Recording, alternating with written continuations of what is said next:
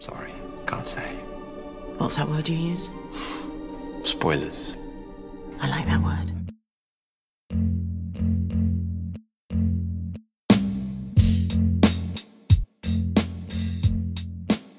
Hello and welcome to Spoiler Nation, the podcast where we have spoiler-filled discussions on some of our favorite and some of our not-so-favorite movies and TV shows. Today, in this episode, we are talking about the Amazon Prime TV series, Game of Thrones hopeful, The Wheel of Time. And joining me to talk about this is the Dark One himself.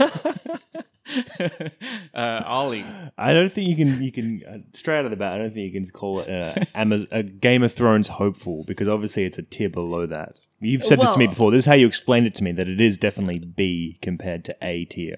You have to assume that when Amazon commissioned, obviously this is a book written by Robert Jordan and commissioned, adapted by Rafe Judkins, I think the guy's name Rafe is. Judkins, under the advisement of Brandon Sanderson, who of course continued the book he series. worked off Robert Jordan's notes once he passed away to finish the last few books. That's right. So yeah, this is of course based on the Wheel of Time high fantasy series of novels written by, as we've said before, Robert Jordan, and then which is for maybe the first 14 books. Yeah, I think it was 14 books in total. So he wrote like 11 of them, and then his notes were to be for the last book to finish up. But because the notes were so extensive, they had to like expand that into 3 books. I see. So yeah, and then and of could have course, been a money grab as well. I don't know. Well, I mean, maybe you have to round out the series. Right? Yeah. So he had a lot to work with by that point. So exactly. It's kind of unraveling. So yeah, and Brandon Sanderson, of course, is a famous author, or a bona fide author in his own right. Yeah, he's a good fantasy writer. He's actually probably most well known in writing circles for his teaching. He has all his lectures of creative writing up for free on YouTube, and he's an excellent teacher. I've learned a lot from him. So now, Ollie, you have read most of the books. I've read all the books. All of them. I'd say like the whole series through, and then half the series again through. The good stuff, I think, in book circles, like the first 4 to 5 books are meant to be like the juiciest and the best. And then kind of Robert Jordan falls to a bit of like, I don't know, meandering and politics and like... This sounds very familiar. Yeah, he kind of gets sumped down. I'm not exactly sure what was going on there. Maybe it was just how much he built up in the first 5 books. He had to try to find a way to work through it. Yeah, so very much like Game of Thrones, it's based on a high fantasy, it's based on a fantascy novel. I think you could even say that Game of Thrones was like not quite as high fantasy. It's not, yeah. And it's a little bit different. I feel like, because George R. R. Martin had experience with TV writing beforehand, so he almost like expected this and aimed for it to be for TV, yes. whereas Robert Jordan was like building Books. this whole universe, this whole world. So it seemed like he had no intention, or he wasn't in the forefront of his mind how this would adapt to a television thing, which is kind of plays into, because I think to begin with, he was commissioned to write 3 books. And the first book, you can see how that could be related to a trilogy, because it seems to be like a lot has happened and a lot of progress has happened. But then, like I said, the story kind of got carried away from him. Everything got carried away. If you turn a 3-book series into a fucking 14-book series, it's a lot of expansion, a lot of meandering. I don't know. There is complaints about his writing, because sometimes he will spend like a page or half a page describing how someone's dressed. But that's one of the things that actually attracted me to the book series so much, is like the way it's written, the amount of characters, the amount of depth. It's almost like War and Peace in that sense. I see. Interesting. Well, look, but we're not here to review. We're not here to talk about the books per se. Yeah. We are talking about the TV adaptation. Yeah. Swear your oath, Moraine Sedai. I swear to speak no word that is not true, to make no weapon with which one person may kill another, and never to use the one power as a weapon. Do you know what Aes Sedai means in the old tongue? Servants of all. It is they who serve the world. I didn't choose this path, but I will follow it. Where next? The two rivers. The old blood runs deep in those mountains. Let's hope it's prepared them for what's coming. The Dark One is waking. But there will be one who can stand against him. And it's one of the five of you. You fully lost your mind. Your life isn't going to be what you thought. Moraine. What are those? His army is coming. We protect the people we love. No matter the cost.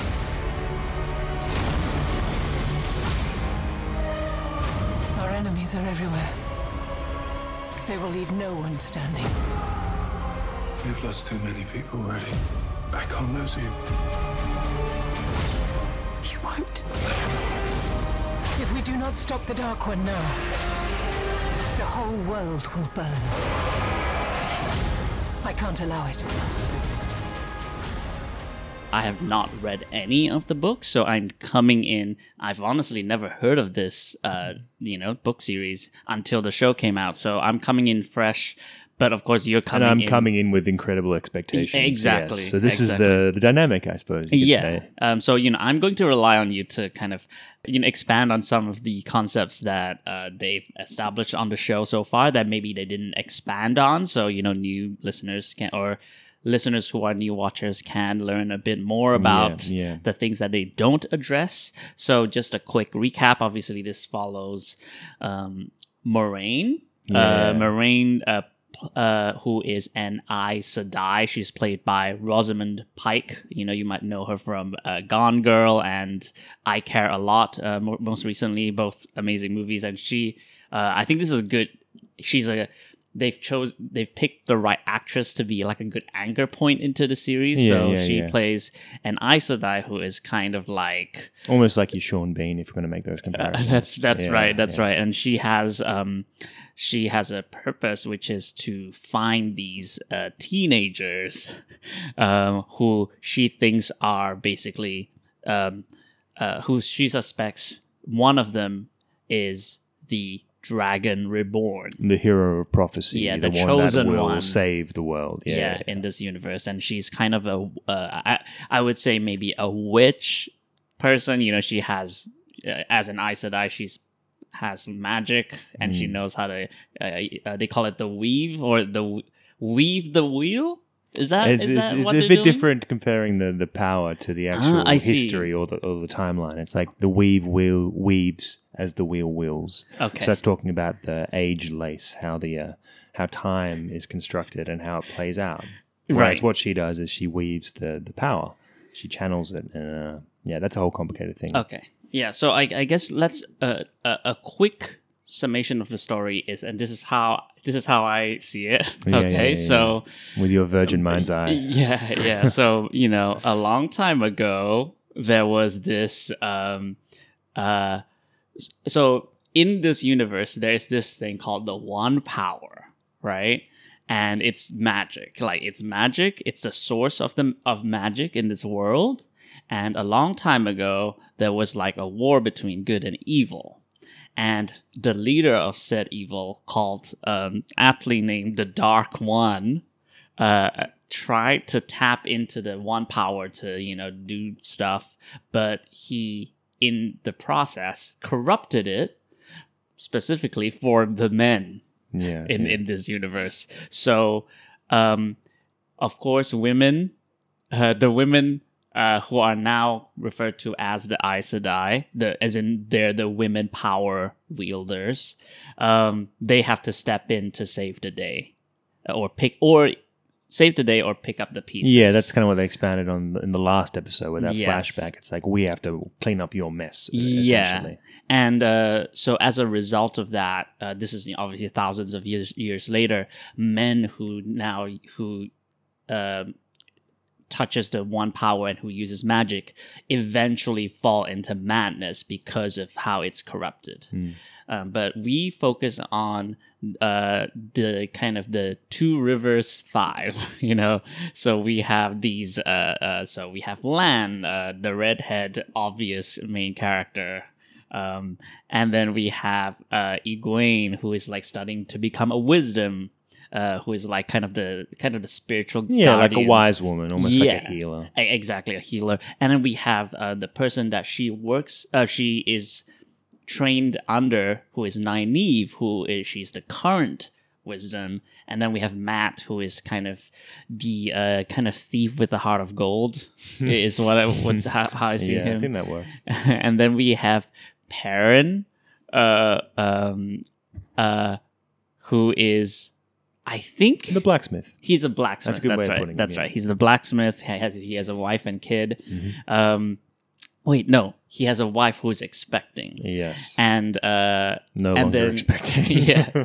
Well, yeah. So Moraine comes in. Obviously, spoilers for the series. So watch the show, and then come back to us talking about it. So Moraine goes into this town, and the show is about her trying to get these kids together to figure out who is the dragon reborn, who has been prophesized to stop the Dark One to save the day. Classic kind of fantasy vibes, Yeah. for sure. That's why this is one of the most popular kind of fantasy series out there, I think. At least the books. And alongside her is her warder, Lan, who she shares a special bond with. A magical bond. It's not a relationship. It's an actual magical bond. Yeah. So that's one of the kind of wild or out of unique concepts that the book or the show or the story has introduced. So So what we'll do is I'll just start with my overall thoughts right now, and then I'll jump on to you to, as a book reader, how maybe you can talk more about how well did they adapt it, or if the changes they made were positive or negative. Well, this is a big thing that comes up because I'm part of a Facebook group that actually talks about the differences. We talk about this a lot because it's like it's really hard for me to separate my understanding of the book from the series. And this is typical with anyone that reads or watches adaptations, and you have to be able to separate them. Otherwise, you're not going to enjoy yourself. So Exactly. I can't even access your understanding of this series right now because it's literally, it comes as you completely fresh. Whereas for me, I'm comparing it against something. I think it still is a worthwhile and fun experience to watch something this way, but I understand that it's a completely different experience because you have a parallel universe that you're comparing this against. So for me, when I first saw the first episode, I was like, "Oh, this is bad." I was like, "Oh, this is." There is something about the way that the first episode is shot. I'm tempted to give it like pilot-itis, where most pilot episodes of TV shows they're sagged with the gargantuan task of basically kind of expressing the concept of the show to the producers and people who greenlight stuff and to test audiences. So they have to quickly introduce all the characters and the function of how the show works. This is at the very least back in the day when network TV is a thing. Like that's obviously come to varying degrees. That's still being done. So if I'm being forgiving, might be the first episode just felt very rushed, very but you're only really interested when they actually start to have that battle when there's action, and it's all quite generic as well. So that was part of my issue. I don't mind if you had to rush things to introduce the characters, but it was just very generic fantasy language. I think it was that one thing we talked about after watching the first episode. It was about like Perrin, the blacksmith, grabbing his wife and her being all brooding and him being like, "I love you." And it's like, that's just horrible. That's just really lazy writing. Exactly. No one's saying anything specific about themselves. And then when Moraine is introduced, she's like, obviously this is part of her character, and I love her now, but she's very withholding, but for a weird reason. And it was just the way that the story plays out and information is fed to us was really like, it was kind of cheesy. And I thought, okay, I don't know. I think this is going to be a hate watch kind of show. But then, second episode, this is what got me into the show that I was like, okay, I will. This is what kind of hooked me in terms of, okay, I will give you a chance. It's the very first scene in the second episode where they introduce the white cloaks, and the way that they show how I believe he chops off one of the Aes Sedai's hands to show that that is the way. Like, number one, it shows that he understands how the Aes Sedai works, and the way that you get close up to all the rings that he's collected, and the way that he tells us there's a very specific story about. There's a brutality to the dish. Because the flavor doesn't come only from the bird. Its bones and beak and feet cut the inside of your mouth. Not so much that it hurts, just enough that you bleed.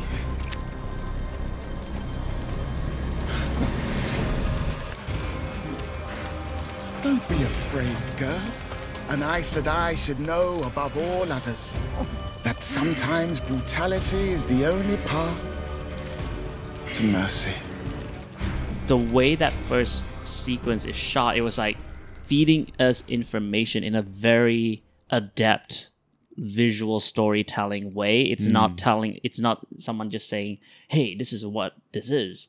And I thought, wow, where was this in the first episode? Yeah. So that was what really got me into the show, in for the long haul, at least for the first season. And I think overall, I enjoy it. Like, I'm having a blast watching it. It's not a prestige drama. It's it's definitely not Game of Thrones tier, if that was what they're hoping for. But I think if people, as a new watcher, I think if people, it's told in a way that is streamlined enough that if we temper our expectations and have some fun with it, I think it can be quite a fun show. Is it nuanced? No, I it's not.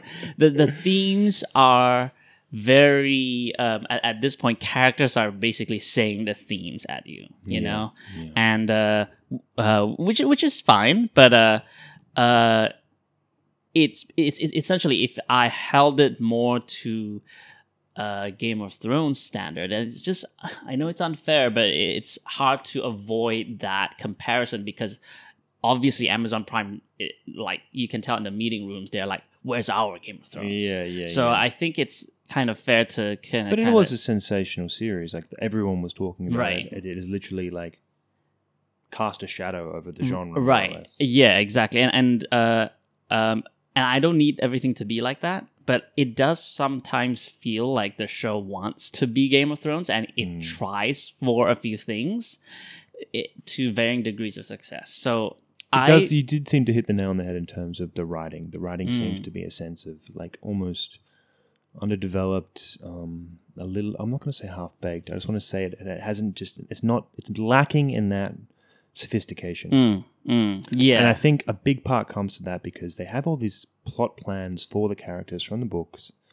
but then a lot of what you get from how they feel and what they're going through is done through free internal discourse. So literally them writing in their own heads, this is what I'm feeling, this is what I'm going on. And then you try to explain that in dialogue, and if you're not, adept at doing that, it's going to come off kind of clunky. Yeah. They're clunky or melodramatic, which I think this series has fallen victim to a lot. A lot of the drama seems melodramatic and lacking.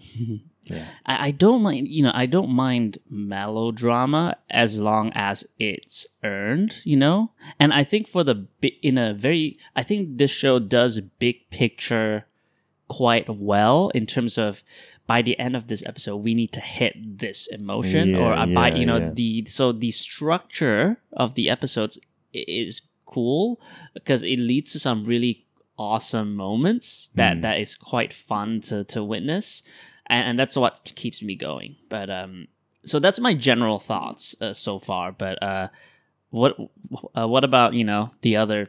If we turn the other page, to see it from the other. Yeah. Well, it's I don't know. You're right about the starting. I feel like people that I've talked to about it have been like, okay, it's gotten progressively better with every episode. Which there are aspects of it. Obviously, there are moments that seem a little bit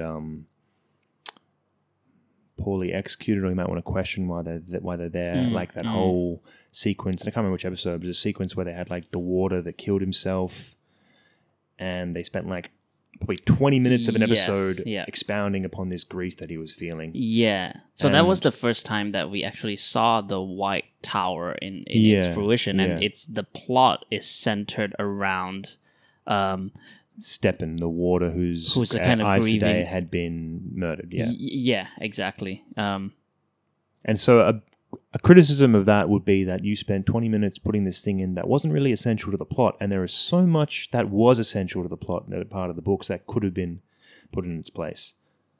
It just feels like it was developing these characters in a way that wasn't really helping the plot in any way. And I feel like with as much source material you have to be adept in doing these things where you can not just show this character grieving and show this character having emotion, but you need to be able to do 3 of those things in one scene. You need to be able to show that he's grieving, but also show that he's a leader amongst his men, amongst that, just so that he's also subservient to the White Tower and he's good at self-sacrificing. I feel like there wasn't enough for how much time they spent on it. Not enough was established for the actual storyline. Right, it seemed to be self-indulgent. But that, again, I'm starting to think that is essentially the writers falling in love with this Lan character. Because I said it to you in that last episode.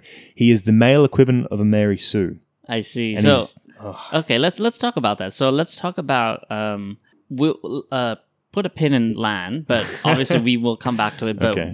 how faithful is this show to the books? Okay. And What were they've there done any really good well, changes? what they've done really well, I think, Yeah. was how they kind of weaved the lore into it in the first few episodes. I think it was the second episode when they're like on horseback singing the Manetheren song. They don't even know the meaning of the words behind, and then Lan kind of translates to them the importance of this ancient civilization that lived. That was the seed from there. I believe it was Moraine who says that. Was it Moraine? Because Yeah. Lan did it with Nynaeve later. That's right. Weep for the blood of Aemon, cry for Manetheren, long ago, long ago. It's good to remember Manetheren. It's just a song. No idea who Manetheren is anyway. In the old tongue, Manetheren means mountain home. Used to be the name of the place you now call the Two Rivers. During the Trolloc Wars, the army of Manetheren was small but strong. A thorn in the Dark One's hand. So he sent the entirety of his forces to destroy it. But when this massive host arrived, the women and men of the mountain home stood before it, the shallowest bend of the river at their backs, ready to fight. Their king, Aemon, like in the song, had sent messages to the neighbors they'd fought for in the past, and they were promised aid if they could hold for 3 days. And somehow they did. Against that monstrous host they held for an hour, then a second, then a third. For 3 days they fought, and though the land became a butcher's yard, no Trolloc crossed the river. But on the third night, no help had come. So they fought on alone. For 6 days, for 9, and on the 10th day they knew. They knew no help was coming.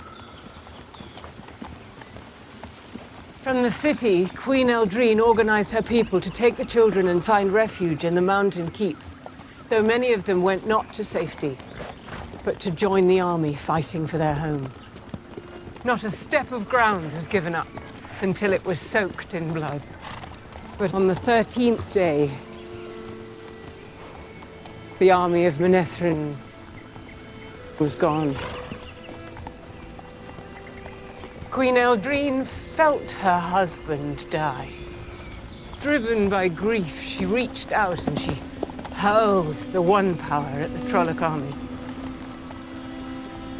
A hurricane of fire washed across the land. The Dark One's host ran like beasts, but they were not fast enough, for the flames caught them, consumed them. But Eldrine had drawn more of the one power than any woman could ever hope to wield, and it burnt her right through from the inside out. But the children and their minders hidden in the mountains had been saved. There was nothing left of their farms, their villages, or their great city. But they returned, and they held the land that was theirs. That is why the song says weep. Weep, weep for Manetheren. Weep for what is lost forever. The old blood runs deep in you. Remember that. You'll need it in the days to come. So Moiraine explained that to them, and she kind of revealed this larger world to them, which I think is one of the best things about the book series and about the series generally, is the fact that they can show you a world that is in itself steeped in this history and this lore that makes it seem bigger than it is. Yes. So it's really imaginatively evocative. That's so interesting because I love that scene as Yeah. well. Like, I love the monologue that Moiraine gives to the kids, because it's a very good example of, obviously, kind of the rule of storytelling is show, don't tell. But I think that there are moments in the story where it works to talk about, to give exposition. And I think that that scene is a good example of exposition done right. Yeah. Because what she's saying, it's not just, hey, here's some info. It's, hey, this is actually relevant to you, the characters right now. And I when I saw that, I was like, wow, this is good writing. Yeah. So I think there's definitely like good writing in this show. It's just, it's kind of mixed right now from my perspective. Yeah, anyway. yeah, I agree with you. There's a lot being done in that scene, especially like, I mean, it kind of had a nice pace to it as well, because sometimes it's all action. You want a bit of a cool down in between to release that tension. That was beautifully done. Yeah. But then they did it again later on with that next, when they went to that Shadow City, I think it was Shadar Logoth, and the way that Lan kind of, well, I think Moiraine was incapacitated at the time, so Lan kind of tells again the history of this place and shows that back during the Trolloc Wars, there was this city that reclused itself and cut itself off from everyone else, and then fell to this kind of gargantuan shadow that killed everyone. Yes. And I think it's nice to set, again, it's expanding into the lore, into the history. It's setting this concrete period called the Trolloc Wars, where things started to go bad after this age of decadence, maybe, where they actually were at the height of the peak of a civilization before it fell. Yeah. What was the most drastic change, do you think? Change. There are a few little changes. So I can understand why they would have done it in terms of like changing the magic system, because initially in the books the magic system is gendered. There's the male part of the source and the female part of the source. And it's because of that whole tainting of the male side that they start to go mad. So they actually, on the male side, tap into a different kind of side of it's the like power. two sides of the same thing. Okay. But only a man can only touch the man's side, a woman can only touch the female side. But it's more, for this one, it seems more universal. Like, yeah. I think that was to get rid of, I don't know why they've done it, honestly, but it seems to be like slightly, it seems to be a little bit irrelevant, and it seems to be like a kind of nonsensical change, because it does so many things to say that there is the male side and the female side. Because right now, logically, if there's only one, but only men could get sick or get mad from touching the source, it's like, why? What is it about the man? What is it about men that do? Is it inherently men? Or is it inherently the thing that they're touching? So I think that was a change that probably didn't need to be there. I don't know why. Maybe for the sake of simplifying the power, but I don't think it's that much of a complex thing to grasp. How about like, so I understand that Perrin the wife thing. Yeah, he didn't have a wife. He didn't have a wife, but he has this persistent theme throughout his story, which they've tried to elaborate on a little bit and tried to develop, which is that he's averse to violence. But he takes on this violence when he has to like defend his wife and himself from the Trollocs and accidentally killing his wife. And the whole story arc, without revealing too many spoilers, is that he is resistant to use the axe. He's carrying this axe that he made himself, and he's killed Trollocs with it, and he has this thing within him that axes only cause death, and that there's nothing good can come out of it, which is kind of developed with this way of belief in him getting interested by it. Is that not in the books? A little bit, but I feel like they try to make it a bit more vocal in the series. He says it a few times. When he sits down to drink with Rand, he tells him about the way of belief. But it's almost like they weren't really investing too much time in it. I'm a little bit conflicted there because Perrin is probably one of my favorite characters in the books. I see. But he doesn't seem to have... I think because mainly his... Again, this comes back to the difference between the books and the series, is that the books have much more time in the characters' heads. You get to understand how they think and what motivates them. Yeah. And I think from the start, Perrin's... his way of thinking appeals to me. He's very slow and likes to take his time.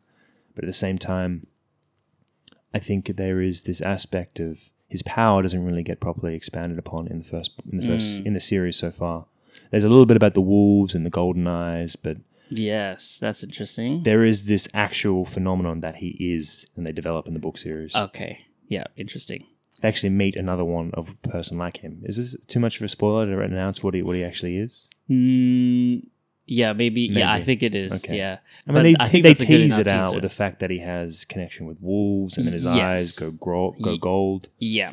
I actually thought he might have more like powers, like animal powers, where he can control other animals. But I don't know. We'll see. Yeah. But that was a cool moment when I like that scene. So it's that scene where the White Cloak captures Egwene and Perrin, and essentially has to force her to use is forcing her to use the one power so that he can have an excuse to be like, all right, I need to kill you now. Yeah, that was a really good scene, I think. Besides the wolves, they kind of seem like dogs that were running around, and they kind of feel like a little bit low budget for me. I think I can suspend my disbelief. But although it was kind of a bummer, I think we presume that he's dying. Like the bad guy is dead, so the White Cloak. But I like that was a trigger. It's a well designed scene where it sets our expectations and in terms of the focus is on Egwene, and then actually Perrin is the one that weaves. I assume that's weaving, but maybe that's not weaving. It's not. It's something else entirely. Yeah, because there isn't a hint that like he's going mad or something, so it's fine. More or less, like the book series has this concept called the ta'veren or the ta'veren. I can't remember how they pronounce it. Yeah, this is of course introduced in the very end of this episode. Yeah. Or they mention it in the first episode, but it kind of just goes over your head because there's no context, no grounding for it. Yeah. Basically, it's these people that are kind of focal points for the pattern of time to kind of wheel it. The kind of people that can change fate in a way. Yeah. So it's described more thoroughly in the books, but essentially, they're like essentially they're the main characters to the wheel of time. They are the main characters. It's the same idea, like behind people. Like I don't know, they have historical figures that they expound upon in the books themselves, like this kind of Arthur Hawkwing character, which is like a historical king who's kind of similar to like Alexander the Great or like King Arthur or something like that. And it is this idea these are the historical people that can change the course of history. And this is what a ta'veren is, more or less. Yeah. So this is interesting. So let's talk about and we can dive deeper into what we like or don't like, but I'll just I'll start with this, which is let's talk about the idea in season 1 about the Dragon Reborn and who it... Obviously, this is the whole crux of this season, which is the question of who is the Dragon Reborn, which one of the 5, right? And then in the beginning, you think it's the 4 teenagers, right? So you have Matt, Perrin, Egwene, and Rand, of course, who's like heavily foreshadowed as the Dragon Reborn. But I don't know, you halfway through, you were thinking it was Matt. I was and Nynaeve. I was you were getting thrown all these red herrings. Well, I was hoping it was not anyone other than Rand, because I personally find Rand a very boring character. I don't know, he just seems quite bland to me. I don't know if it's the actor or just the way he's written. I just don't...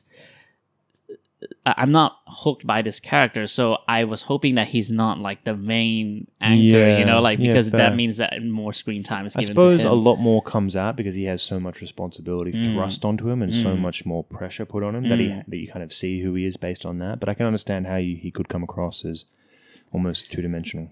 Yeah, and Almost like the main character. The biggest problem about writing a main character is that sometimes you focus too much on what happens to them as opposed to the character themselves. I think two characters that suffered from the plot machinations that in a way get in the way of their characterization. It's Rand and Egwene. I think they're both casualties of this because I think Rand first and foremost, but Egwene has something. The episode that kind of saved it from me, or that made me understand her character, is like that provided some nuance into her character a bit more, is when they're at the White Tower and when Nynaeve was very reluctant to, she hates the Aes Sedai, of course, because her previous wisdom trainer they were rejected, and so she has this mistrust, right? And also Nynaeve is just like a defiant person in general, but she's just like, I don't want to have anything to do with this. But when Moiraine talks about like, I've met potential people who can weave the one power, you can see like kind of to the side the actress for Egwene, like she plays her performance. In her performance, it's like she's proud and she's like very excited to be part of a potential Aes Sedai and that's very much in keeping with the character in the books, I think. I just think that, she's strong and she's ambitious. I like that. And I think, and in this episode, this finale as well, you see like Rand, the thing that snaps Rand out, which I was very glad that happened, which is, yes, he wants a child with Egwene and things like that. But then he's like, that's not what she wants because she has, ambition. This is not all, at the very least, from his perspective, that's not what she wants. Yeah. But I wish we saw more of that. I wish that we gave her some more screen time to really like tap into like why she's so interested, or hear her talk about things like that. I don't think we really got a lot of that, but not this is the least of the show's problems, but it's because they all keep and this is a one criticism as well in terms of Egwene, which is everyone talks about like Moiraine is like, Egwene is the most powerful, is one of the most powerful wielders I've ever met. But we don't see that, actually. We don't actually see too much of it. No. Yeah. It's because she's a little bit untrained at the time. But we're like, okay, then how... How does Nynaeve do what she does? No, it's more like, how are we supposed to believe that she's very powerful? Everyone keeps talking about it, but we don't see There's it. like a pretense about it. Yeah, whereas like Nynaeve, we see how powerful she is. That's exceptional. She's literally, what they've said it in the series, and they've said it in the books as well, is that she is the most powerful channel that anyone's ever seen. Interesting. Yeah. So, whereas Egwene is probably one of the strongest they've seen in a while. And this other character that comes out, it seems to be that they have this. Again, this is what's cool about it, this idea of like things changing with time and these things that happen by themselves as a consequence of this wheel of time. Things turn and then things start to change in a general sense, that now all these people start coming up, and teenagers now, that are more powerful than people that have been practicing their whole life. It's that things are starting to happen. It's almost like the universe or the wheel of time itself is turning itself to be ready for Tarmon Gaedon, this final battle. Tarmon Gaedon. It's throwing out these people that are capable of contesting with this battle, which is again the final kind of idea between good and evil that gets expanded so well in this series, is that there is the Dark One and there is the Creator, and the Dark One is more or less negation and death, and the Creator is life. So if the Creator is in charge of the Wheel of Time, what gets poured out is almost like creating this kind of balance to what happens with the Dark One and vice versa. You kind of see this whole world as a playground for this battle, which again is like kind of cosmology of it, I suppose. Here's what I understand about this whole thing as it progresses. Obviously, they're still up in the air in terms of like what their roles are. Obviously, we know that they're the Tarmon Gaedon? No, they're the focal point. Oh, the Ta'varens. But I thought as the season goes, I thought that my theory was that the soul of the dragon was split into 5. Oh, okay. That's And then that's why they it's a whole all different like could be a concept of potential- reincarnation. They mentioned Yeah. that in Before Sunrise, don't they? That idea of like souls it's being 2 people, right? Yeah. That's why you have soulmates. Yeah. But I guess that's not the case. No. So we confirm 100% that Rand is the Dragon Reborn. Like the book is saying that. They said that in the series, I suppose. Yeah. Right, when he had that confirmation, that supposedly dramatic revelation. Yeah. It was a little bit. Let's talk about that scene, because this is so the moment we supposedly are supposed to believe that Rand is confirmed the Dragon Reborn is in episode 7, The Dark Along the Ways. This is, of course, the episode where they jump into the portal, and then they Matt gets left behind, and they just go into this like crazy kind of dark dimension between where that helps them travel quickly, I assume. The ways. Yeah, the ways. So in the ways there's some weird stuff going on, but so the reveal out in the same episode is he hears this voice inside of him that says, You've known all along that you were the dragon.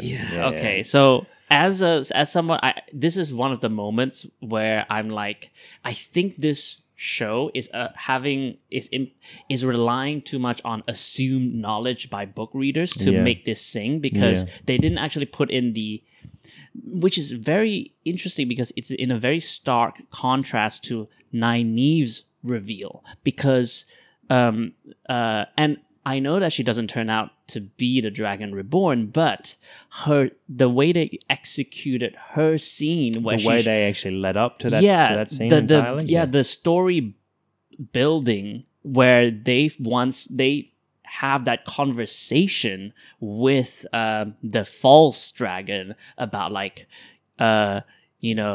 when you do see the dragon, you'll know, because there will be a burst of light and power. Exactly. That was really well constructed, but it completely lacked that with Rand's reveal. Exactly. So you seemed to come out of nowhere. It doesn't feel earned. Yeah, exactly. And while Nynaeve's thing,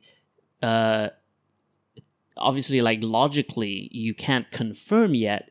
Emotionally, it feels real for that moment. For in that episode, you felt like you're in the position of all the characters where, oh shit, we're looking at the Dragon Reborn. Yeah. Right? But it seems like that's the problem with the show had, is that they tried to create this, who is it? The mystery. It could be anyone, but they didn't actually. They turned all your attention onto Matt suddenly suffering this madness, so Matt must be the dragon. Or suddenly it's Nynaeve, she must be the dragon. Egwene's powerful as well. Perrin's got eyes, but then they took the attention away from Rand, but they didn't sow any of the little seeds beforehand to make you even think for a moment that could be him. They tried to make it so surprising that it was almost like too much. Yeah, it's too out of nowhere. Yeah. Even though, like, I know he's at some point, like, he's focused so much, and the show starts with him that he can't really not be that. But they didn't put in the work. Like, even we'll touch on Matt, but I think with Rand and his reveal, where are the scenes where he knew this all along? Yeah. He's been like outwardly saying like even he says in this final episode, like, I thought it was Egwene. Well, right? It's like, but then how come you were doubting yourself and assuming you were? Like, where were those moments? And we were instructed to not trust the voices in the ways, but it's the voices in the ways that confirms, like, you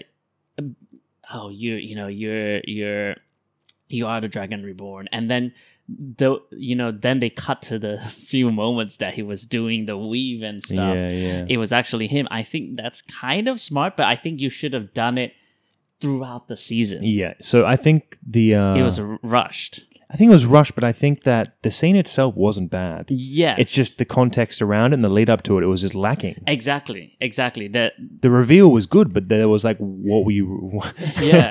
Why were you telling us this? This is kind of irrelevant. It came out of nowhere. Exactly. It's kind of like just some random person came in and be like, hey, you're the Dragon Reborn. See ya. And it's like, oh, okay. And I was confused because I didn't know if this was bad writing or we're not supposed to believe that. You know, I thought we were supposed. It's going to be like the rug is getting pulled out from under them, and everyone. That's what they're aiming. Oh. You know what? When you were talking before, it kind of dawned on me. It's like I've had this thought for a while, but then there's something else dawned on me. It's like they had so much material in the book to kind of cram into the series that they almost tried to they missed points of motivation by trying to stick to these plot points. So the one we're talking about now with Rand revealing, they didn't really line up for it well because they tried to put too much into it. And then they tried to set these people up along these markers that were significant to the plot. They lacked the dialogue to make it happen, to make it seem authentic. It's almost like they're lacking this interaction between the characters. Almost like they're moving these figures around this board like in a board game. Yeah. But they haven't actually connected them in a way. Yeah, they have the outline, but they don't have the details to make it sing. Yeah. The big picture thing, like you said, they did well. It's just that how they managed to do that sometimes. And point A, it was point lacking B. in some of the points, or it wasn't properly kind of put into its context well. It really feels like, and I hate to say it, it's kind of a little lazy storytelling. It's basically the writer saying, just go with it. Yeah, I wonder whether it's lazy or whether it's just inexperience. Maybe, I don't know. I don't know the experience of the writing team. But then I think of all the stuff that they missed out from the books that was actually really good at developing these characters, all the interactions they could have had, and it's right. They could have just one-to-one adapted a scene. Right. I think that might have been hard. I can see why they've made changes. Fair enough. Right. But it makes me wonder, why not add 4 more episodes? If it means sacrificing some of the budget for the sake of I don't know. I don't know how these things work. I don't know how money. Obviously, it's a big factor. But at the same time, why not cut out some of the stuff that costs so much money and make it more low budget, more about conversations, more about these interactions. 8 episodes isn't a lot of episodes. No, it's not. What? Maybe that's just what they were given. Maybe that's just what. Maybe that's all they're allowed to. Yeah. Well, let's talk about the Matt of it all, right? Quite a controversial character, I feel like, both behind the scenes and in the show. Obviously, it has been announced that the actor who plays Matt, who I think his name is Barney Harris, is that his name? Let's see. Yes, so Barney Harris is no longer... it has left the show, so he will be replaced by a different actor for Matt, which is kind of a shame because, from my perspective, he was the best actor. Oh yeah, we agree on this. He was one of the most interesting characters. He had a charisma about him that was actually enjoyable to watch. Yeah, and his delivery and his dialogue was good. And I think because of that, it made me invest in that character so much more, which actually makes it slightly frustrating. In terms of where his character went, maybe it's because of his abrupt departure, the actor's departure from the show. But I'm not buying what's happening to Matt right now because you have this arc of. So first of all, like you said, maybe this is their. You can tell me if it's present in the books. This who is it? Mystery. Is that in the books? It's there for a little bit, but it's kind of more or less evident that it's Rand. Yeah, because each of these different Tabaran have their own kind of character. Right. Like Perrin, it established pretty early on what he is, and he's on a channeler. He's this guy who can commune with wolves, who has this connection with wolves. So that's very interesting because I understand why they do that. I understand in the adaptation they're this is a streamlined way, but even I think in the books I think Moiraine knows more or less, or she's pretty certain that it's Rand because the fact that because she's so misguided that it's Egwene, but there's no reason. That's what doesn't ring true. They're just trying to make this kind of guess who kind of thing. But what's so stupid is she understands the prophecy, and the prophecy is that the Dragon Reborn was born of an Aiel.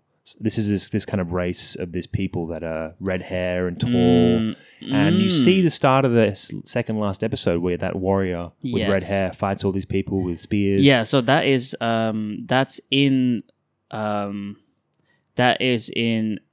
was it episode 7? Episode 7, the start of episode 7, the battle on Dragonmount, where Tam, Althor, Rand's father, in quotation marks there, the guy who raised him, at Yes. least, he found this child and he takes him home to raise him. Yeah, that. But then in the prophecy, they know that the child was born of Dragonmount, that they know the child was born of an Aiel, and I think that's pretty well expounded. And she's common, or they're she's the redhead. yeah, the redheads people, and yeah. she's fluent with that. And all the way through the series, like, oh, what's an Aiel doing in the Two Rivers? Everyone's saying that, so it's like it's pretty obvious it's him. But Why is that missing? I Why is think that I missing? think it's for the sake of trying to make it more balanced, and I have no idea. I have no idea. It's interesting because obviously that's still in play in the show. Like they still make it obvious that like they showed us the scene where there's the redhead mother, you know, like in a really cool badass moment. Like I love that They scene. tried to tease it's it out, kind of I such a bummer suppose. that she died because I was like, what is this? I want to follow her story. Yeah. But Well, that's then- kind of cool. That whole kind of civilization of people, the Aiel, Yeah. they get brought in like interesting. in a few more. I don't series think time. that race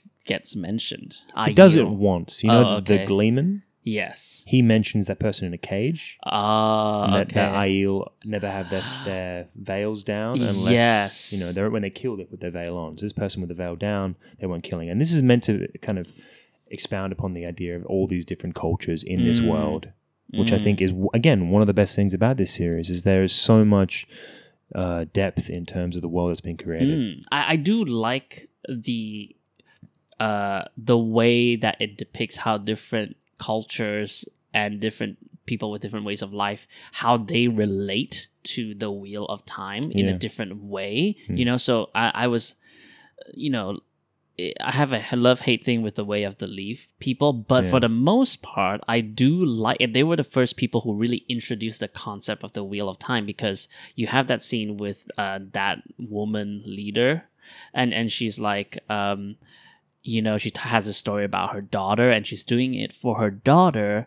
to improve the world so that when she cycles back in her next life, the world will be a better place. Wait, when was that? I think that was in episode 2, Shadows Waiting, where this is where Perrin has that conversation with the Way of the Leaf people. And she that's says that's that, his yeah. question about like, you know, what? You can't go without violence. And then she's like, oh, when Or was the what about last this? time you used violence? And how did that turn out, you know? See, they tried to get a storyline going in that way, but they didn't seem to expand upon it well enough or develop it well enough from my experience. Not really. Or they tie that with Perrin and then go, that's his personality. And then they, you know, so he just they just kind of use it as a crutch because even at this very last thing, he's like, it's once again, it feels like cheap storytelling, but I understand the shortcut. Like, if you want to take a shortcut, this is the way to do it, where he just outwardly says, how can we just sit here while everyone else is willing to fight? I'm standing. You must. Bullshit! All of it! The Way of the Leaf! What are we supposed to do? Just watch our friends die? Of course not. There are always options other than violence. What? What can we do? In my own experience, if you want to help, but don't know how, all you need to do is ask. he's like, the Way of the Leaf, screw this, to like the bear guy. Okay, what's his name? Loyal. Yeah, the Ogier. Yeah, he looks like a lion. So I've been calling him the It's Lion hair. Man. It's the hair. Yeah, and Maybe the nose. Well, he goes like, essentially, screw this shit about the Way of the Leaf to this Lion Man who has no connection to that. Like, Oh, he'd understand it because Ogier, they don't really explain it, but Ogier are like have much longer lifespans than humans. So he's considered like a young Ogier, and he's like 80. I see. Yeah. Well, but still, the show did not establish No, like not at all. there isn't a I scene. think this is the actual main problem with the show is that they have so much content they're trying to deliver and so little time to do it. So it's like every single scene has to be that same one with the torture scene. Everything has to be so layered and well constructed in an adept way that it can explain so much is going on in such a little frame. But I feel like they haven't done that. Yeah, exactly. So, you know, it's you could have easily done like, he looks at the axe, flashback to his wife getting killed, and he doesn't do it. Yeah, they Like, could have done that. Why didn't they? It would have Yeah. taken like less than a second to flash that scene. Why did he have to outwardly say like screw the way of the leaf? It's like that's not. It's like you've made it all about that because you think like that's the quickest way for us to understand him, but just put in some work to really like tie us to him. You know, that is not strong enough to create our connection with him. Like just someone once told him that the way of the leaf. You know, if you want to do that, have someone die. Has someone from the way of the leaf die. From like, you know, that woman who was talking to him, have her die right in front of him and go, this was still the right call. We shouldn't have like chosen that happened violence. when the White Cloaks attacked them, but I can't remember because it was so long ago when I read the Well, books. It's more or less that he gives that up because he does. There's like the whole thing is that he's taken the axe with him after that first encounter. He carries it the whole way with him because he has to defend himself. Yeah. But they don't expand that at all. He just comes across as dumb right now. Yeah, Like, and that's the thing. kinda That's the thing. like- That's one of his concerns, and you get in his inner monologue is the fact that he thinks people think he's stupid. When really, he just likes to take things slowly and to consider things and take his time with You things. know, I think they didn't give him a chance to shine. Yeah. If It's that's the honestly, case. it's strange because he is one of the most interesting characters in the first book. Like it goes out with these characters that all their abilities slowly become apparent. So Rand with the channeling and stuff, he's more or less always interesting. But Perrin from the start, the minute he encounters the wolves, he is like someone that is very interesting in terms of his perspective and in terms of what abilities he has. But they haven't developed that. Yeah. So it's interesting because when we think of like which character's arc this season, like which character has an arc, the only character that arcs is Rand because he starts off being pissed at Egwene for choosing the wisdom life and not going together, and then he accepts it. Yeah, he comes to understand that this is why I love her, and she's her own person, and even though I want this life with her, I have to understand that that's not what she wants, and great. That's I think that's beautiful. And then if you look at everyone else, no one else arcs. So when we come to, for example, Nynaeve, right? She's very like you can say that. Okay, so she is very hesitant about the Aes Sedai, doesn't trust them, and in the end, nothing really happens. Like she kind sacrificed. of has that say where it's like, I would like to go. A wisdom can't marry, but an Aes Sedai can. She kind of said that at the end. That's so there is a little bit of true. an arc of saying that it is revolving around Lan and her love for him. But Well, again, all right. maybe we can now talk about Lan. Wait, before we jump to Lan, I want to just quickly cover off Matt. Yeah. Okay, and I keep saying it. So with Matt, this is another thing with the character arc. Yeah. I felt like this is another example of they have the Gleeman, and that was the moment where I was like, this doesn't make sense in this scene, but maybe they just have like they're blinded by the books that they don't understand that this scene doesn't make sense. How it comes across, because it's the moment where they came across this people at the barn and the family at the barn, and the Gleeman, they come up to them, and the Gleeman spots like Matt holding a dagger as the barn people approach them, and that is textually is supposed to be a sign that the madness has overtaken him. Yeah. But it doesn't make sense. Like people react to threat. Like the guy has an arrow at them at his friend.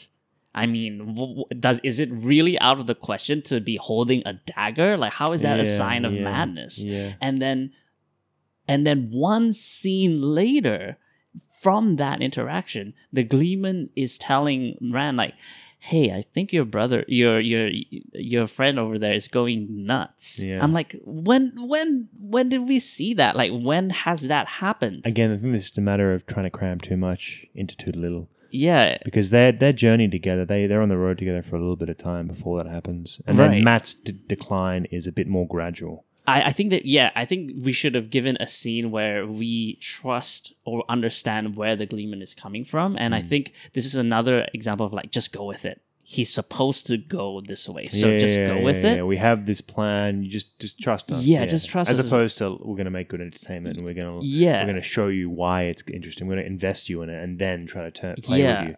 Instead, it's almost like this pretense. Yeah, and then right.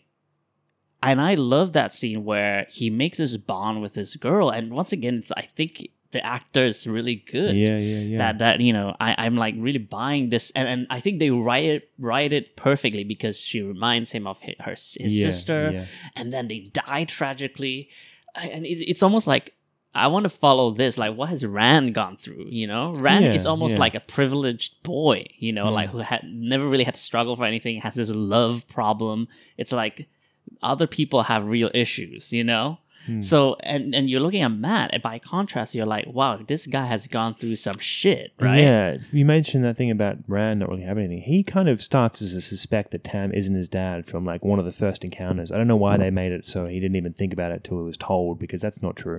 Yeah, that's also another thing that came out That's of nowhere. One thing that adds to his doubt about who he is.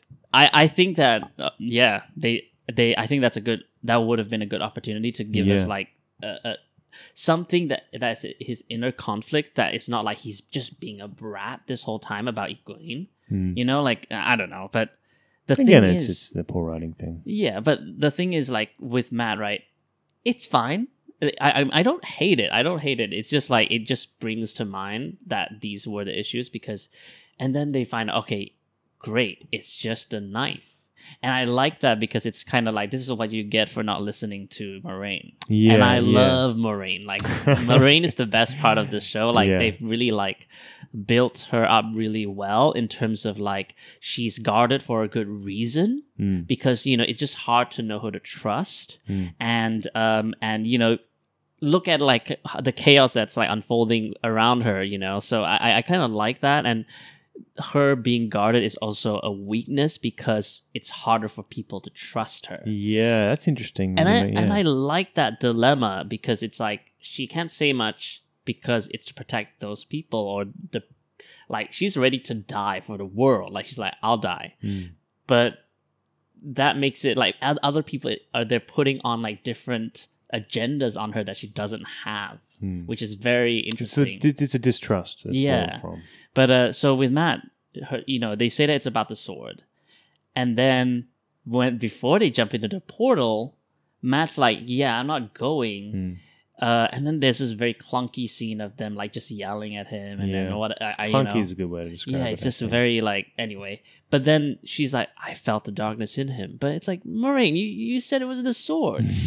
What do you mean? You felt like it's kind of like sour grapes, you know? It's kind of like, oh, we don't have him. Well, you know what? He was useless anyway. I don't know why they did that. It didn't seem congruent with the story. Yeah. So does that? So I guess from your perspective, does I honestly that happen? can't remember what happens in that scenario, but I'm pretty sure they don't break up because he ends up being in Fal Dala with the rest of them. Oh, so he's supposed to be in that. Because you know how you saw that Padan Fain at the end had that dagger. Yes, that's Matt's dagger. He takes it from him.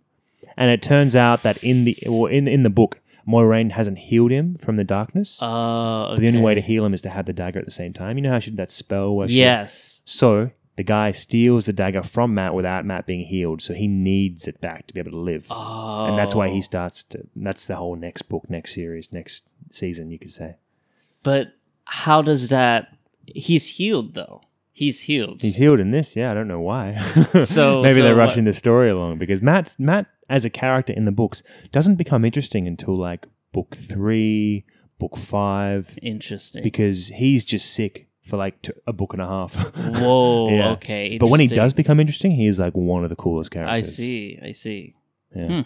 Yeah, I guess. Okay, let's talk about Lan. So you obviously have a big issue. My with complaint Lan. is that he seems too good to be true. And he's meant to be this poet, king, warrior guy, which is understandable, but he's also like really in touch with his feelings and really eloquent and really grounded and balanced. Obviously, I think he's like meant to be really old as well. Like when I read him and when I engaged with him, he always seemed to me like a very Aragorn type character. He does have that vibe in this one. But I feel like the actor doesn't do it justice. The actor comes off almost like smug in certain ways that Viggo Mortensen never did. He always came across as humble, whereas this actor is like very self-satisfied in his delivery. I think like when he's a warrior, he's cool. When he's like very firm and like I don't know how to explain it.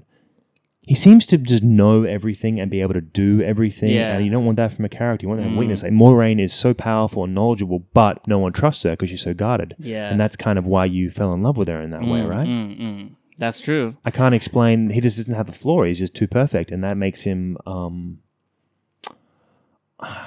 this just seems like a character, a poorly written character, as opposed to like actually relating to him. Yeah.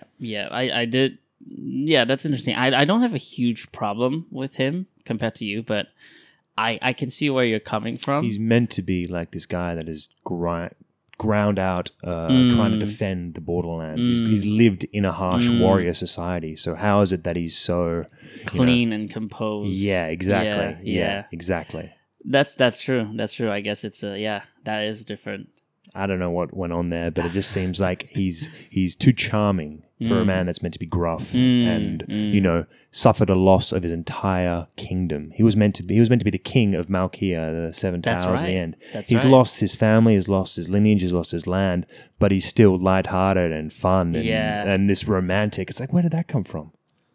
Yeah. It's too good. And there's a very weird moment that I think plays off wrong for me, and then which is the moment when Nynaeve, like they're like at the crux of their romantic will they won't they, and Nynaeve is like, I understand why you are like have this bond to Moiraine because you have nothing left and whatever. I'm like, if I'm Lan, I won't like be in love with this interpretation. I'll be like offended because I feel like it cheapens the bond that he has with Moiraine. Where it's no, he understands what she's trying to say because he's perfect.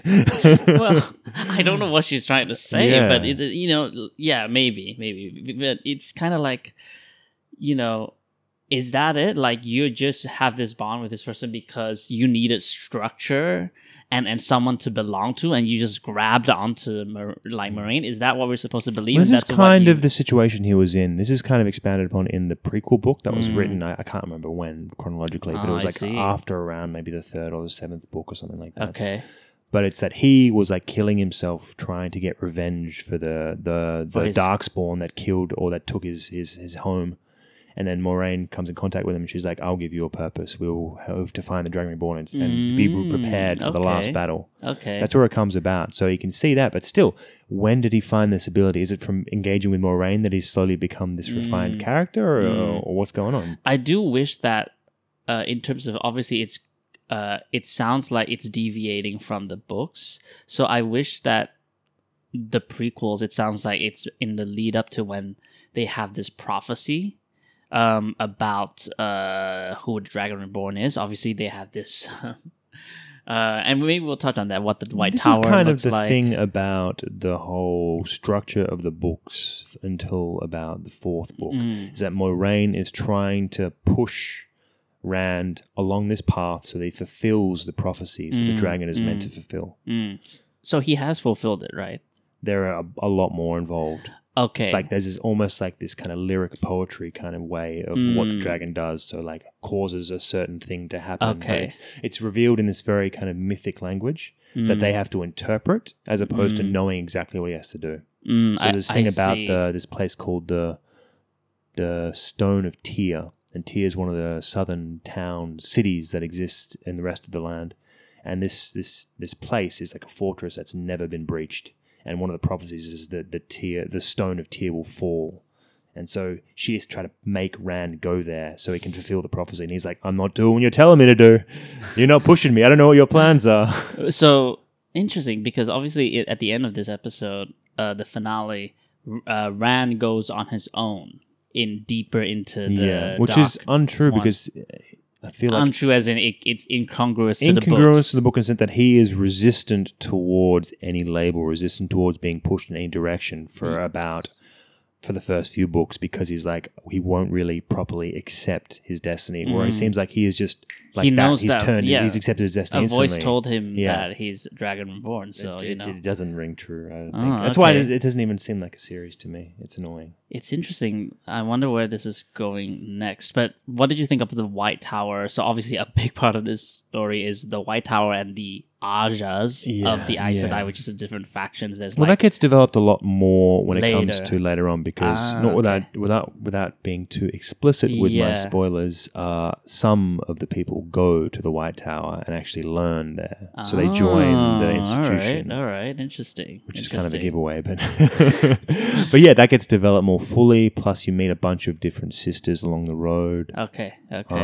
Yeah, I think the way they did it, like I said earlier, the sense that the way of them spending a third of an episode expanding upon this one Water's grief and then killing himself, and then this kind of constructed grief ceremony at the funeral, it just seemed like it's a wasted opportunity. You could have done so much more there with that time, especially considering you're already so time poor. It's like, what was the point of that other than making Lan this ultimate hero character? And he's not even the main protagonist. What's the point? It actually brings up a lot more questions about the water bond than it answers because, well, it's magical, you said.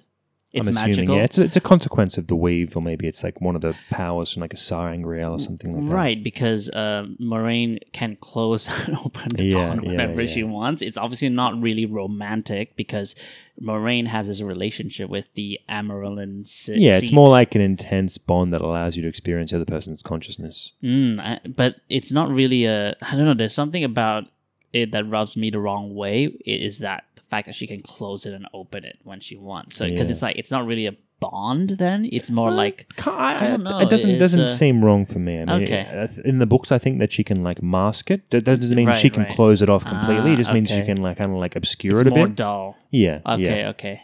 And obviously she's now cut off or cut off from the source. Yeah. Well, again, this whole scene at the end is played out very differently in the books. So she was never cut off from the source? I can't remember exactly, but I'm pretty sure no, because like everyone was there at the end. And there was a whole bunch of different things. Like there was this fucking tree construct thing, like an ent more or less, that lived there and protected the Eye of the World that you didn't see at all. How about this horn thing that everyone's The Horn trying of to get? Valyr is mainly the plot point for the next book. Which is like they had to see. hunt down the horn because you see Pattern Fane leaving with it. Yeah. And it's up to the horn blower to be the person that the horn bearer is the person that uses it in the last battle to summon all these ghosts, long dead heroes from out of the netherworld into there. Yeah, it's cool. It's really cool the way they do it, especially when they start to bring in some of the heroes that are actually waiting for the horn. It's really cool. Okay, It's do you cool. think we'll see more like flashbacks in the next season to like if there is a next season? I think it's been announced. It has been announced. Yeah, I don't know. I feel like the best thing for this series, the best thing about this world for me is the history and the lore and how it's not just taking place in this time, but it's taking place in this whole universe where they have this rich mythology that is just interwoven throughout it. And that's the thing you got from the conversations with like Moiraine explaining the blood of Manetheren, or Lan explaining the long cursed city of Shadar Logoth. It is this sense of something greater beyond what they're in. So it's actually this history. And I think that's what I was talking to you before about the very start of the book. They had this prologue where they show Luz-Durin, the dragon, before he was reborn, going mad from the taint. Oh, yep. And that puts you in the universe straight away because, like, holy shit, you've just read this scene where this world is towering, this guy is mad, and they're talking about dark ones and prisons and shit. And then all of a sudden you're in the Two Rivers. That's so interesting because I think they should have started with that. Yeah, it sets up for the scope of the story perfectly. Because it's kind of confusing how they start because they just start with like a clip and then it's like Moraine. Yeah. You get the sense that Moraine knows like the age ranges of these dragons and you're just like, okay, why? That first scene of that yeah. hunting that man down Yeah. was just the worst start to a series I've ever experienced before. Okay, It yeah, it that seemed was- so empty compared to what could have been there. Because it wasn't. ultimately we know now, given that he's like a false dragon, like it doesn't really tie into anything. Yeah, exactly. I think the only reason they chose not to do it is because like there was this pilot for The Wheel of Time, I think maybe like 10 years ago or so. That did that. And their pilot was literally that prologue where Luz Theron, the dragon, is talking to this guy and he's running around at an empty, burnt castle being like, oh, where's my wife? I'm not sure where she is, even though he's just killed her from losing his mind, more or less. Okay.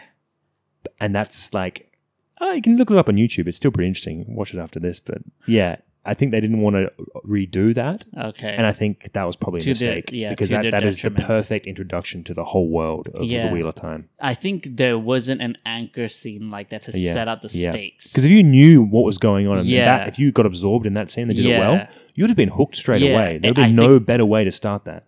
I think I agree with you. Even obviously, I haven't read it, but I think that's something was missing in that first episode. That it just seemed empty. That first scene, it was lacking completely.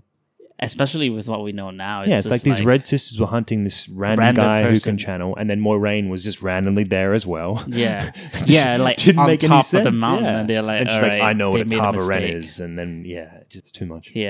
Yeah, overall 6 out of 10. 6 out of 10. This series is 6 out of 10. That's solid. It's solid because it's like I said, it's still pretty entertaining. All the stuff that's going on. Yeah. But it's not a top tier show. It's not the best thing I've ever seen in my life. Yeah, it's just a little bit. That's a 6 out of 10. Bearing in mind that it's not what I want from an adaptation of the books that I love. Right. Of course. So that's me trying to judge it objectively as a series, which is hard for me to distance how about myself from. let's say. Yes, as an adaptation? Yeah, as an adaptation. Like a 2 or a 3. Because there's just so much that was lacking, and so much of the oomph that comes from the characters is just isn't there.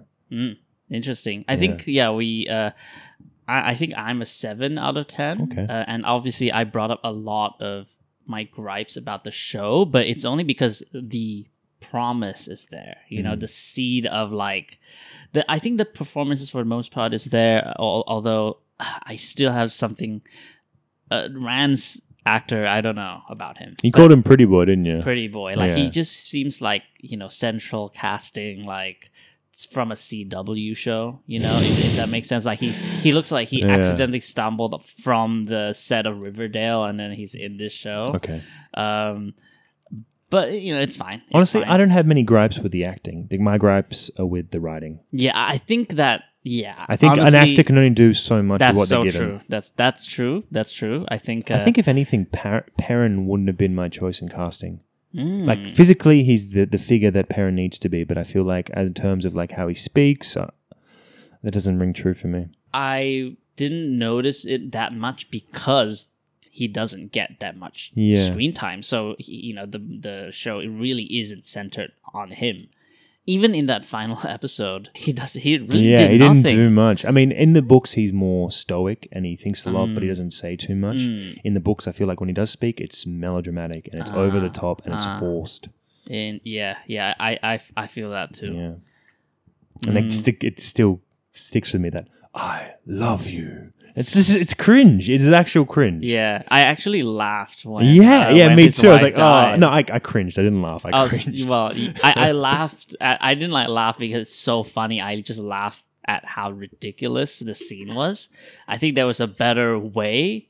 Definitely, but I think because it's kind of then it kind of makes me question, like, why did they construct a pregnant wife character when his story arc wasn't even that significant anyway in the scope of it? Yeah. It's almost like they didn't understand, and I'm obviously going to give the benefit of a doubt to a book I never read, but obviously the author had a point with this story, whatever storyline he had. It almost felt like the showrunners didn't really understand why the author chose this storyline, so they need to invent their own reason, if that makes sense. I mean, I can kind of see, because there is this massive theme throughout of him. I've talked about it before, the non-violence theme of what's the point of an axe when all it can do is take life? So he's almost like a philosopher king, not to be too much in terms of my my reveal about the future, but his arc is like was his arc when it concerns the difference between an axe and a hammer spans the whole series and it doesn't get resolved until like near Tarmon Gaedon, near the very end. So like book 13, 14 is what we're talking about. So he has this kind of question that he can't solve for the whole series. So maybe they need to lend that more significance by making it that the axe killed his wife and his unborn child. Yeah. It's very interesting because there's a lot of contradictions. So, violence also helped him save his friend and get them get them escape. Obviously, no one's going to bring that up with him because it goes against the character's thought process right now or like where the show wants to go. Like, because you could easily have a scene for two people who spent a lot of time together. They really don't get much time to strengthen their bond, which is between Egwene and Perrin. Like, they don't really talk that much, and you could have at least had a scene where Egwene goes, sometimes like violence is used for defense, and we have to, like, if it weren't for you, we would both be dead. And I think that was something. They kind of did small bits of that throughout. Like at the end, he kind of has that realization of like, fuck the way of the leaf or whatever like that. Yeah, but it seems, still... again, it seems a little bit empty. Yeah, like that isn't something that stems from, well, first of all, he doesn't really take an action that coincides Nothing came with of it. He just watched these things happen. Yeah. Anyway. I'm still hopeful for the next season. I am think too. There's room to grow. As long as they learn from the mistakes and they listen to their critics, I think, with an open mind, I think they'll have. There's a lot of source material to draw on, and this series, in terms of the book series, only gets better with each book, more or less. I hope that Moiraine continues to be a key focus in the next season. Yeah. I'll give a prediction. Let's see. I think Egwene will join the Aes Sedai. That's a fair prediction. Yeah. And what color does she go into? Let's see. I don't know many of the other colors, but maybe she goes with the yellow one. So yeah. Can you explain all the other ones? So blue are the ones that focus on causes in the world. Mm-hmm. So like they take on missions and stuff like that, try to save. And they're the activists, you could say. And they're the secrets. Yeah, people, that's a bit of a misnomer. I think. Okay. I think that's a little bit off. They have their own causes, their own agendas, but I think Secret Keepers is a little bit of a reduction of what their scope is. Is that not in the books, or is that? No, it's not in the books. Oh. They're always considered, the Blue Ajara is considered the ones focused with causes. Yeah, I see. Okay. So the blue are causes, the red are trying to get rid of men they channel, protect the world from men that can channel. The greens are the Battle Ajara, they're the ones that like fight. Yeah. The yellow are the healers, the white are the philosophers. And the grey are the diplomats, the advocates. They're the ones that go to like countries and try to talk between kings and negotiate peace and stuff. Yeah. Okay, so we don't see grey or white. But you don't see grey or white at all to begin with until they start to develop the politics of the Tower, which they tried to do in a bit of this, but at the same time, they didn't have enough time to do anything that was meaningful. That's so interesting because why don't we see them in like the kingdoms that we've seen so far? Like, because they haven't really been established that well either. Like one of the things they missed out from the first series, from the first book that they could have adapted into the second series, was Matt and Rand actually go to one of the big main cities called Caemlyn. In Caemlyn, there's a Queen Morghese, who has an advisor, and it's always meant to be the tradition that their princess or their queen first goes to study with Tar Valon. And learn enough about that. Even if they can't channel or they don't have the capacity to be a full Aes Sedai, they still at least go through an initiatory experience there, so they have this relationship, Tar Valon with Caemlyn. And when Rand goes, he actually encounters the princess of Caemlyn, and he gets close with her and her brother. And she's a major plot point. She's a major character for the rest of the series. But they've completely lacked that and missed that out. Maybe season 2. It will be. I think she'll come to the tower and like engage with Egwene or something like that. I see. Okay. Well, but then you see the relationship Tar Valon has with the world through this kingdom and through the Queen Morghese, which you don't really get an idea without. You have to take their word for it. Again, like this same thing is like this pretense of, trust us, this is what we say happens, as opposed to seeing it for yourself and being absorbed in it. I think then Egwene might join the blue. I think she'll join the Blue because she works under. She's seen like she's so like inspired by Moraine. Yeah, you know. yeah. That's a good guess, but again, there's more to it than that. I won't give you any more spoilers because her story is actually interesting. Okay. Very I good. see.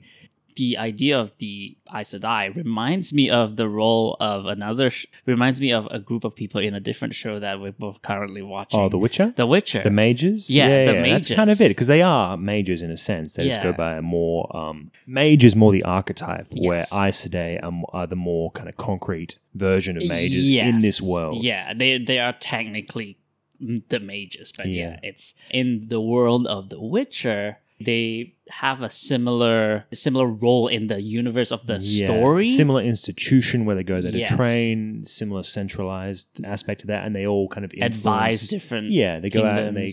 I think what's not really properly developed in this series is that Tar Valon is essentially the main power within the world. It's like the central governance They're the to the whole world. King's Landing, essentially. Yeah. All these little kingdoms exist, but they exist under the supervising rule eye of the Aes Sedai. So But the Aes Sedai are the kings? More or less, but it's more like a matriarchy as opposed to a patriarchy. Right. So they're the queens, you could say. That's wild, because what are the White Cloaks? The White Cloaks are this separate faction of religious fanatics. And they're against the witches, but again, they're not that powerful to begin with. That's so interesting, because for the show, it seems like in the show, like the Aes Sedai are the minority. Well, that's kind of a theme throughout the book, is that if you compare 3,000 years ago, that cutscene back, the Aes Sedai were like the central body. They were the authority. The power is gone. Yeah. Basically. They're losing slowly decaying in terms of their ability to control. I see. So they're not as strong as they once were. They were centralized, but then since this time and as things has changed, they're no longer as strong as they once were. So the White Cloaks come out as more of a thorn to Interesting. deal with. Because they hint at that with Moraine's bedside talk with the Swan Sanche, the Amaryllis Sea. Yeah, who is, I agree with Moraine or some other person, I think someone from the Blues. She's losing her touch, like she's losing sight, but maybe, so obviously they frame it as because they're so focused on this Dark One thing that they're losing sight of like their control on the people. So that's interesting. I'm interested to see them kind of progress that if they do. Obviously with that seer, the oracle person, she's like, that person is going to destroy you. So that's interesting. That's interesting. They're meant to be lovers. Apparently not in the books. I think they were lovers a long time ago, but even lovers is probably a reduction. They were referred to as pillow friends, which means I think it's like they were best friends. Yeah, they probably lent on each other because the period of initiation into the White Tower is like one of the most challenging things you ever experience. It's arduous, and people like when you go through it in the second and third books, when whoever will not be named is going to go through their initiation, it's like brutal. And if you fuck up once, you go to a farm or you hard labor for like months at a time. It is brutal what they put you through.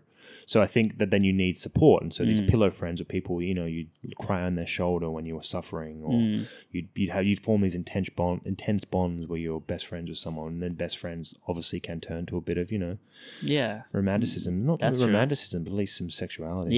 Yeah, that makes sense. And that's always a scope I got from reading the books. That these guys weren't like intense romantic lovers wrapped away in each other. They were just best friends. Yeah, that makes and they sense. agreed to do this important task, which was help the Dragon Reborn. Yeah, I think for the most part, at the very least, if we're comparing the two shows, I think the Wheel of Time is actually more effective of a first season than the first season of The Witcher. Oh yeah, definitely. The Witcher's first season was almost incomprehensible due to that structure. It has so many interesting ideas, but didn't tell it in a very like a concrete way. Yeah, they didn't show the ideas as well as they could have. They talked about them a lot, and the lore was there. But again, I think the Wheel of Time did the same thing. I think, but I think they did it a little bit better. It didn't fall prey to it as much as the Witcher series did. If you are interested, we can talk about the second season when it's done. Yeah, once we finish The Witcher, yeah, sure. Yeah. I might even play that game. Oh, yeah. Thanks for joining me. Yeah, thanks for having me. Well, until next time.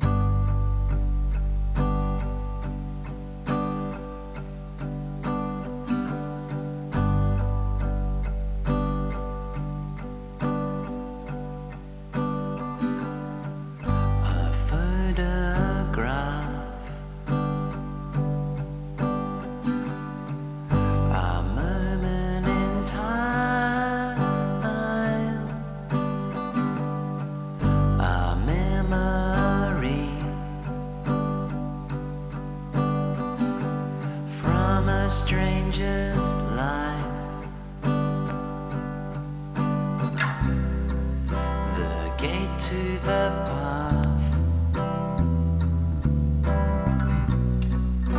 is left ajar. The glare from the sun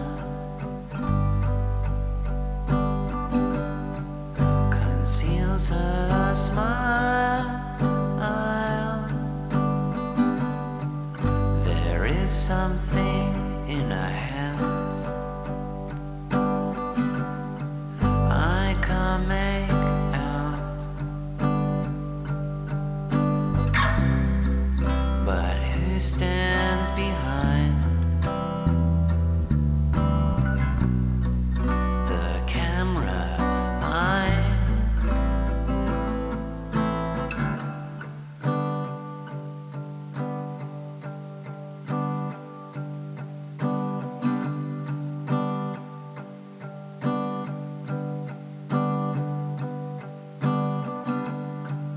I hardly knew you, but sometimes I see you standing to the side, just out of sight.